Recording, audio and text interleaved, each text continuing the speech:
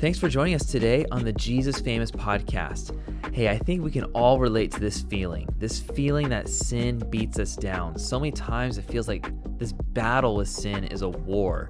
And in our flesh, we have so many faulty ways of trying to loose the grip of sin. But in Scripture, we see that Jesus breaks the strongholds of sin.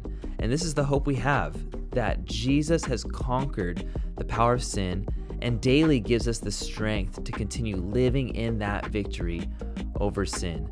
So today, Pastor Nate's going to be taking us to the book of Ephesians to talk about having this kind of wartime mentality in our faith over sin. Look, life is not on this side of eternity easy. It's going to be a struggle. It's going to be a war. And being willing to admit that you're frail, that you need help as well, I think that's important because God is trying to put people in your life that will help you through this battle, through this war.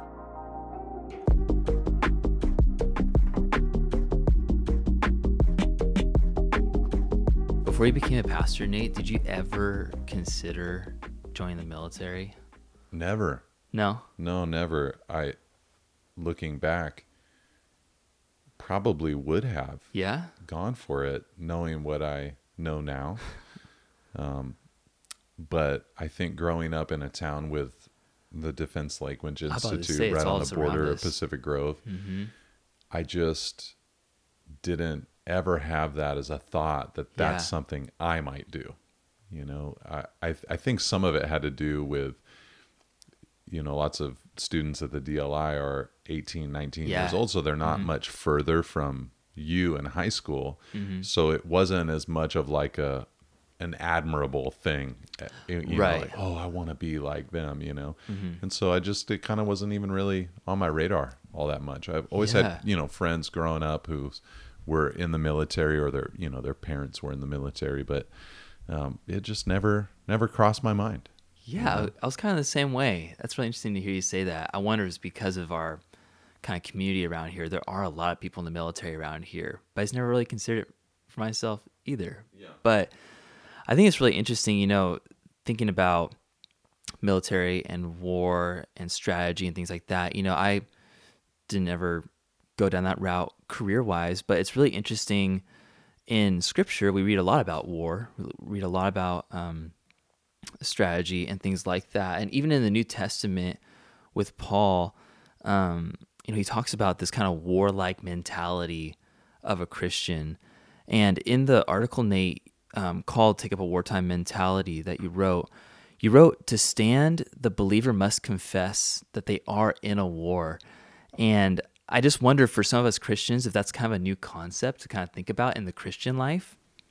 Could you just talk to us for a moment about what that means? What kind of war are we actually in? It's not a military war, obviously. So what is kind of going on there? Well, Paul says it like this in Ephesians 6:12. He says, we do not wrestle, or 6:10 to 12. We do not wrestle against flesh and blood, but against the rulers, against the authorities, against the cosmic powers over this present darkness, against the spiritual forces of evil in the heavenly places. That's how he says it. For many of us, that doesn't give us any kind of clarity. Yeah. Because it is confusing. We get the idea, okay, we're not wrestling against humanity. Right. We don't wrestle against flesh and blood is what he says. But there is some confusion about what does he mean when he says we wrestle against rulers, authorities, cosmic powers over this present darkness, spiritual forces of evil in the heavenly places. I can't tell you how many times I've heard somebody read either a Frank Peretti book or Screw Tape Letters by C.S. Lewis, and this has informed their entire view of the demonic realm. And oftentimes that's what we think, that must be what I'm up against. And I do believe that there is a demonic realm that is included in what Paul says here in Ephesians chapter 6. I think sometimes it looks as we have depicted it in Christian fiction. But I think there is also a system that we are wrestling against. A system that is called the world, that includes rulers and authorities and is crafted and led by spiritual forces of evil in the spiritual dimension. The Bible calls Satan the prince of the power of the air.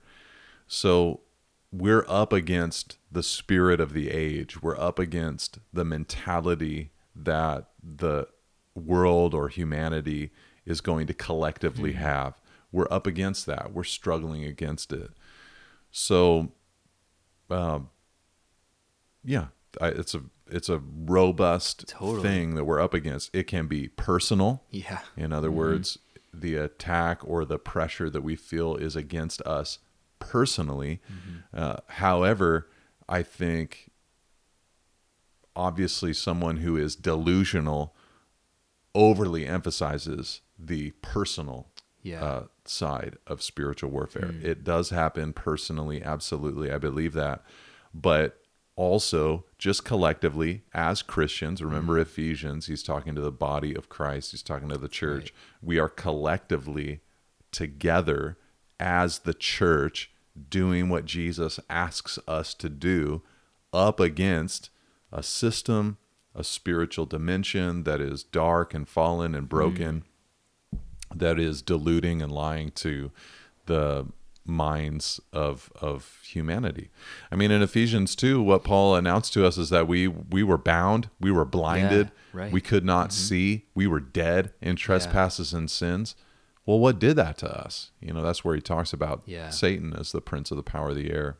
So that's what we're up against. Yeah. So this isn't just like, oh, you know, I'm bummed out, therefore Right. I'm in spiritual warfare.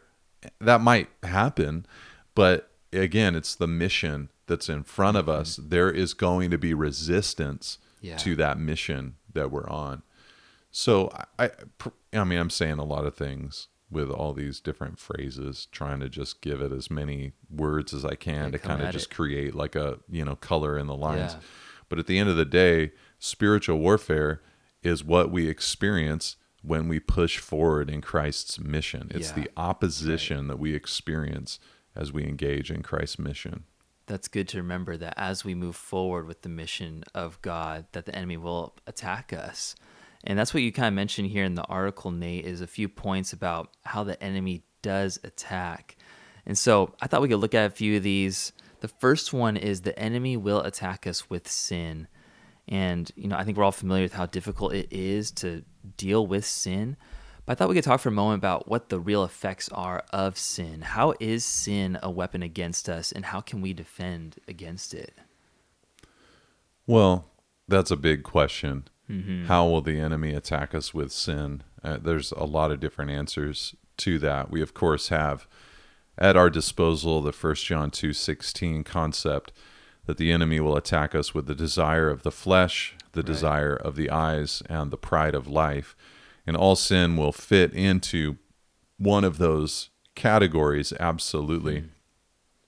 But perhaps it's more helpful for us to think about, as we're on the mission that God has given to us, as we're trying to live out the mission of the church, what are some of the ways that the enemy will use sin to slow us down? Yeah, that's okay, good. so one of the things that he'll do, obviously, is to create within us, through all different types of sins that exist, a selfishness or a self-focus.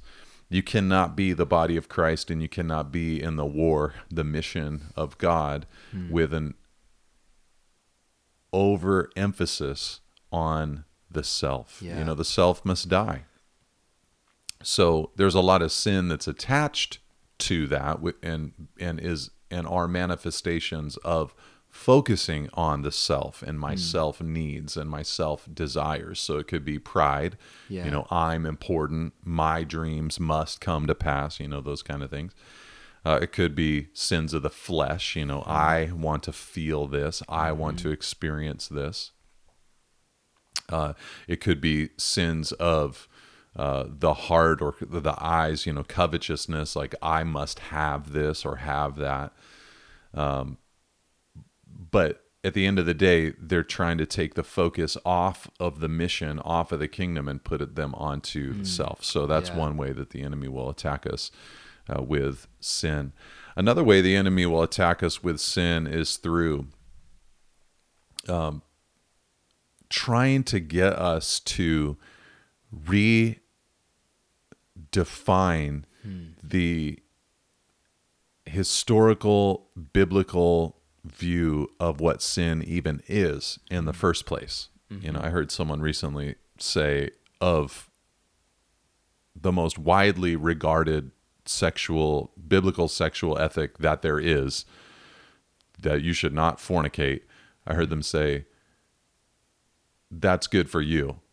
I don't know if I believe that, though. I don't know if the Bible really teaches that. Wow, It's yeah. like, oh, wow, okay. Genesis to Revelation, Yeah. it is teaching that. But Yeah. that will be one of the temptations. Totally. And the purpose is that the enemy has is, I want to slow down the mission. Yeah. You guys aren't going to be as effective. The church is not going to be as powerful. You're not going to get the job done because I'm attacking you with sin. So turning our focus on the self, getting us distracted by having us like redefine things, because, you know, sin is damaging and hurtful and all of that. So as much as he can get that into us, he will. And then I think another way that the enemy will attack us with sin, think of this with me, if you will. If I could just say it like this, the consequences of sin are so dastardly and all entangling Yeah. that you can sometimes you just have to spend so much time dealing with Oh, yeah. the aftermath. Just the aftermath. You have to spend so much time dealing with the aftermath that it's so hard to think about the mission because you're just Yeah. swimming in the swamp of the aftermath of sin, you know. So I think that's another way really that he'll true. try to attack us with sin, or maybe like a reason why he'll attack us with sin is to try to get us just slowed down in the first place, because Yeah. it's like, you know, driving in first gear on the freeway. You know, you're just, man, I'm trying to get somewhere right now, but there's so many ramifications of sin that are needing to be dealt with around me that it's just tough, you know. Like, so let's just put some flesh, some skin and bones on this. Let's say there's a woman that's 55 years old. She's raised her children in Christ. She's a servant in her local church, and God has blessed her life in a way to where she's able to give vast portions of her time to discipleship and teaching other women and pouring into the fabric of her church family, or doing outreach, or meeting women for coffee and doing teaching and discipleship, you know, whatever it is. Well, let's imagine her adult child now decides to rebel against the Lord, give themselves to, you know, let's say they get on the slippery slope or something and they get into drug abuse or something like that. And now their child is taken from them because of all that drug abuse. So now you have 55-year-old grandmother who, of course, is going to do what she can to be the one to raise that grandchild as her own child as best she can. And God wants to use that. God wants to do beautiful things through that. And he's a redeemer, absolutely. But there are certain things she's going to have to say no to now that she used to be able to say yes to. So I hope that's not a bad example. I'm not trying to, you know, I'm definitely not trying to belittle anybody who's made that sacrifice for sure. the Lord or for their family. That's kingdom work, absolutely. But if it's just a tactic of the enemy, like disrupt, let's distract. Absolutely. Let's try to use sin to create chaos so that the linear kind of progress that they were making, they can't make it as much anymore because they've just got to take care of home base. You know, it's just survival is what they have to focus on. Hey, just want to take a quick second to remind you about what's going on right now at nateholdridge.com. There's an article released this week about how Jesus brings his people into true rest. And maybe you've heard a pastor or a Christian friend say, hey, you can take rest in Jesus. And you've thought to yourself, what does that actually mean? Does that mean that Jesus gives me better sleep, or does he help me relax, or what does that totally mean? And this article, man, it breaks down so much of that to really show what Jesus does for us regularly through his sacrifice on the cross and his resurrection, how he truly does bring peace into our lives. And so maybe you're even listening to this conversation about taking up a wartime mentality and thinking, I just want to take a breather right now. Well, this article is just for you. So we hope that you can take advantage of this, take some time to consider this passage in Hebrews that Nate is going through as he's talking about the rest of Jesus, and that your life would be, restful, that you would experience Jesus in this kind of way. It's one of the great joys of our faith. So when you get done with this episode, go check that out. But for now, let's get back to the conversation. The second thing you're talking about is how the enemy attacks us with the mind. And man, the mind itself, I feel like, is just a battlefield so often. Mm-hmm. And the enemy loves to twist thoughts, spread lies, all that kind of stuff. But when we're considering the mission we're on as the church, as Christians, what does God do for Christians to combat those maybe lies or misunderstandings that the enemy puts in our minds? How does God resource us to keep moving forward? Yeah, well, on the one hand, a verse that I used here was 2 Corinthians 10:5, that we can take thoughts captive to the obedience of Christ.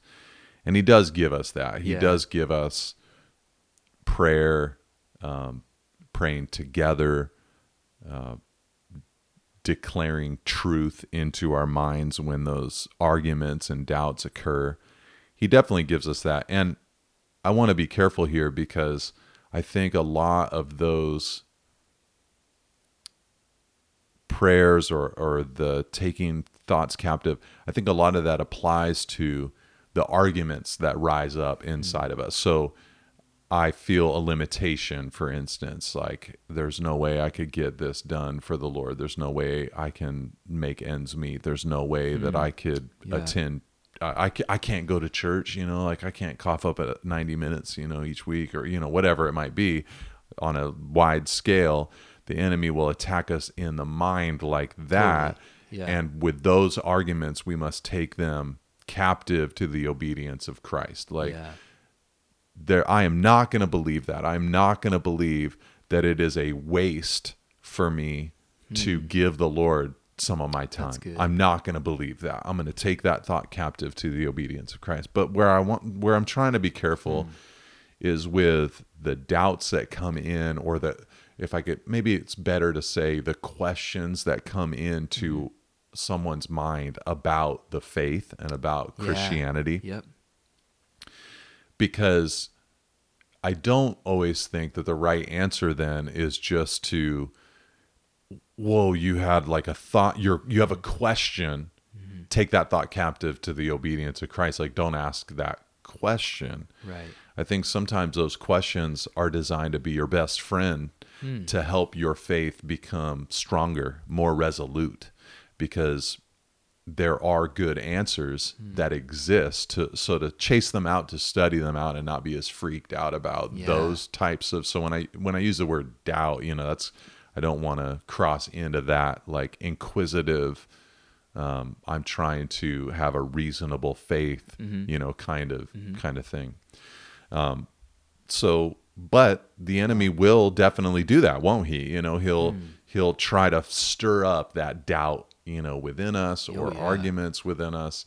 There's a verse in Jude that says, "Be merciful to those who doubt." Yeah. Yeah, I think that's a it's just a reality of the Christian life and the Christian faith. But the enemy loves to do that, man. He loves to get our minds in a weird place. He loves to, so you're asking, how will he do this? Well, one way he'll do this is through the fantasy realm. He'll try to put fantasies into a person's mind that they cultivate Yeah. and they allow themselves to think about. So that fantasy could be sexual, it could be romantic, it could be a covetous kind of fantasy, like this is what I want to have, that kind of thing. He'll attack us in the realm of the mind in comparison, and this is where a lot of people really struggle, I think, as they look at the lives of other people online and they feel an inadequacy and like they're not enough because of who they are. And he loves to attack us in the mind. I just came across this morning, I came across some church website, and it looked like the church was just doing a great job, just really fruitful. And they had like a collage, of like a bunch of people in their church, like on their homepage. And the pastor was kind of like part of this collage, like strategically not like front and center, because you're trying to communicate like we're not about a man, we're about Jesus, but still in there. In the fold. How church website people think. But so he's in there, and he just was like so cool looking, just like such a cool looking dude, just like, oh man. And he's just like there, just like, he's just talking. It was like a picture of him on the platform, like sitting there, with his t-shirt on, just like no notes, just chatting with the folks, I was like, man, that guy, he's so cool. For me, like once I saw his picture, I saw everybody else in all the collages smiling, and I thought, they're smiling because they got that guy as their pastor. They're so lucky. I'm not trying to say it was some kind of big spiritual battle for me or anything, but we all have those moments where we compare ourselves, so true. By someone so else. True. Like, look at them, and I think the enemy likes to try to slow us down in the mission of Christ through that comparison. Seeing other people, oh, this is how they raise their kids. I don't do it like that. I must be less than. This is the kind of marriage they have, or this is they get to be married. I don't get to be married, or they get to be single and I'm married, or whatever it is. Satan loves to, or this dimension loves to attack us within the realm of the mind. So true, man. He also likes to attack us with life too. Is the last thing you mentioned in the article. And how true is this, man? I mean, life can just be so unpredictable. I think about your life and the different car accidents you've been in. I think about just different things that I've seen you go through as a pastor with your family.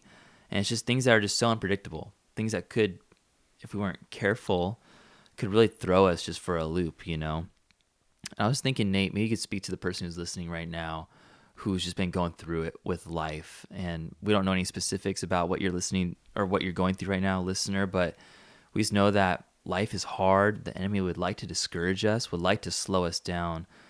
But Nate, maybe you can just remind us in a fresh way when we're considering this battle we're in, this movement we're in for God's kingdom. Can you just remind us for a minute about what does God want to do in our lives? How does he want to use us? What is like just the end goal? How can we stay motivated? I guess is what I'm trying to ask. Some of it seems attached to the title of this article, which is an attempt to capture the spirit of those verses, that we take up a wartime mentality. We often, as humans, have a desire for peace. We want peace. It's embedded inside of us. We want peace. We want things to go, what's a classic Christian prayer? Smoothly. That's what we want. Favorite. We want that so badly.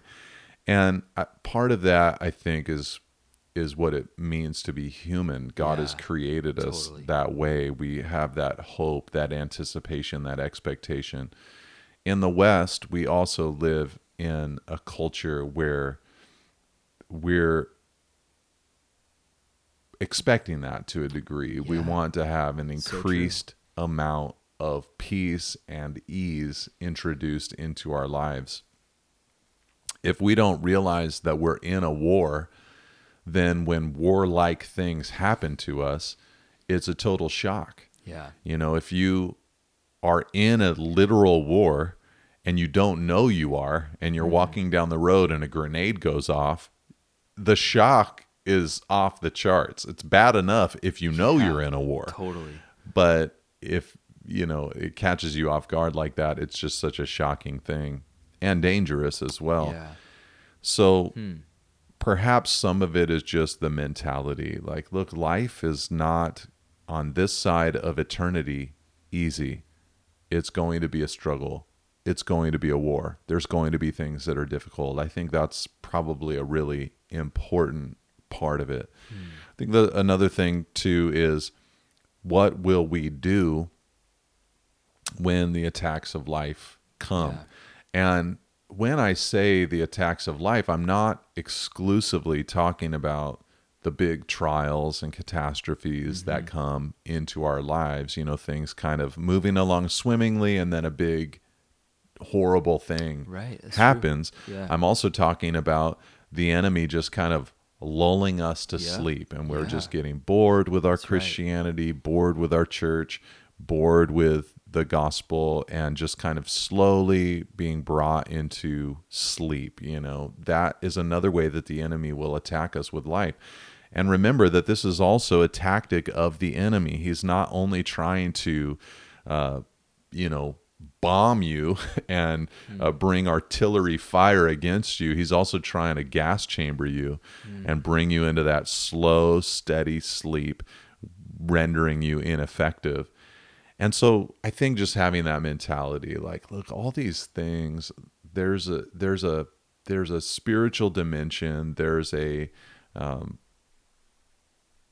cosmic power over this present darkness, spiritual forces of evil that are trying to, through my life and in my life, get me distracted from the mission of Jesus, to get me, into a different mentality, focused on a different kingdom, rendering my life ineffective. I think that's, a big part of it. So maybe some of it is just the mentality. I think the other thing too is just, I think a big help that I've seen is when a believer feels that struggle or trial or feeling overwhelmed or weak, when they think that those are the evidences of weak Christians, then when it comes into their lives or happens to them, they have a hard time reaching out for help, that they need. So I think ditching hypocrisy and being willing to admit that you're frail, that you need help as well, I think that's important because God is trying to put people in your life that will help you through this battle, through this war as well. Thanks for tuning in today. If you'd like to hear some more content from Pastor Nate, please subscribe to the Jesus Famous podcast. Each week, we'll be posting conversations just like the one you just heard, as well as some live readings that Pastor Nate is posting a couple times a week. For any more articles, books, or resources from Pastor Nate, please go to nateholdridge.com. Catch you next week.